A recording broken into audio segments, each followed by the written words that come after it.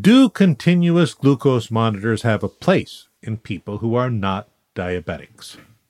If you go on TikTok right now, it's filled with influencers touting the benefits of these monitors. Mostly because a company called NutriSense, which has a service with registered dietitians helping you, they'll send you a glucose monitor, has had a large campaign. They even sent me a glucose monitor, so I have received some compensation. But let's talk about the science, about why continuous glucose monitors are another tool in our toolbox, and why I've used them on my postoperative weight loss surgery patients. I'm Dr. Terry Simpson, and this is Fork You, where we make sense of the madness, busting myths, and helping you learn a little bit more about food as medicine. Let's take a non-diabetic patient, meaning their fasting blood glucose level is less than 105, and when we look at their hemoglobin A1C, which is a measure of how their body has responded to glucose over the last 3 months, it's normal, less than 5.5.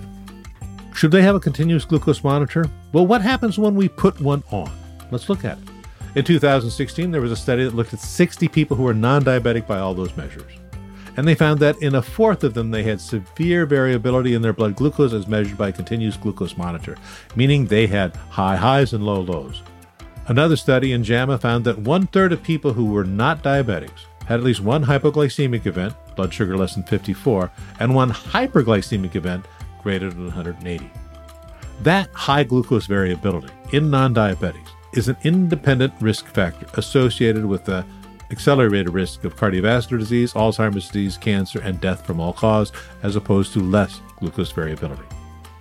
We know from science that high glucose peaks lead to inflammation of the arteries in healthy non-diabetic individuals, and that leads to a hardening of the arteries known as arteriosclerosis, which can manifest itself as heart disease, strokes, or peripheral vascular disease.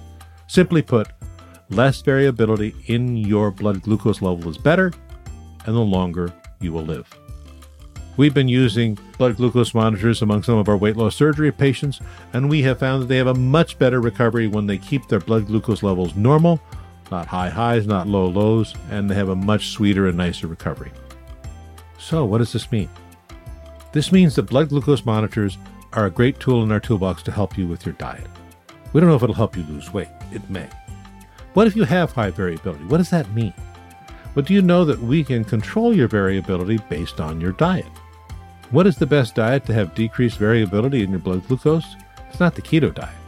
It's either the Mediterranean or the DASH diet. And by having a proper diet, you can have less variability and still enjoy a wide range of foods and not be restricted. Just like we know that even though diabetic patients will have increased spikes of blood glucose when they have whole fruits like a banana or whole grains like oatmeal, we know that when those patients eat those continuously, that variability goes down and that they have better control of their diabetes. Continuous blood glucose monitors have come down in price. When we started using them in our weight loss surgery patients, they were $800 a month. Today, they're about $200 a month. It's another tool in the toolbox to help you.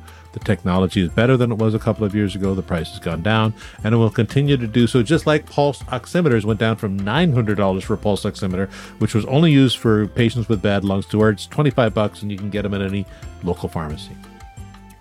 Continuous blood glucose monitors, you need some help interpreting the data.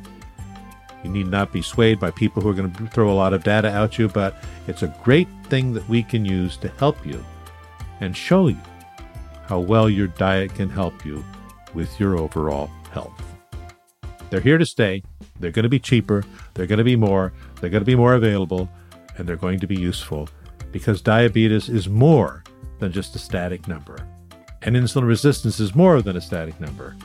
And your diet definitely can affect and mitigate so that you will not have the high variability, which can lead to a higher risk of death. I'm Dr. Terry Simpson. I am giving this information for health only. I am not your doctor. If I am your doctor, we will tell you and help you interpret your blood glucose monitor, but I'm not. For that, please see your own physician or get a registered dietitian to help you. Fork You podcast is associated with yourdoctorsorders.com, where you can see more information and references about this. Fork You is produced and directed by me, Dr. Terry Simpson, and finally produced with the fine-tuning by our friends at Simpler Media and the Pod God, Mr. Evo Terra. Good day.